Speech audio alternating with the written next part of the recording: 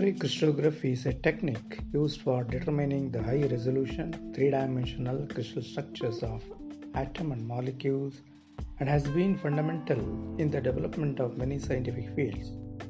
In its first decades of application, it is mainly used for determining the size of atoms, the lengths and types of chemical bonds, the atomic scale differences among various materials, as well as the crystalline integrity, grain orientation, grain size, film thickness, and interface roughness of the related materials, especially minerals and alloys.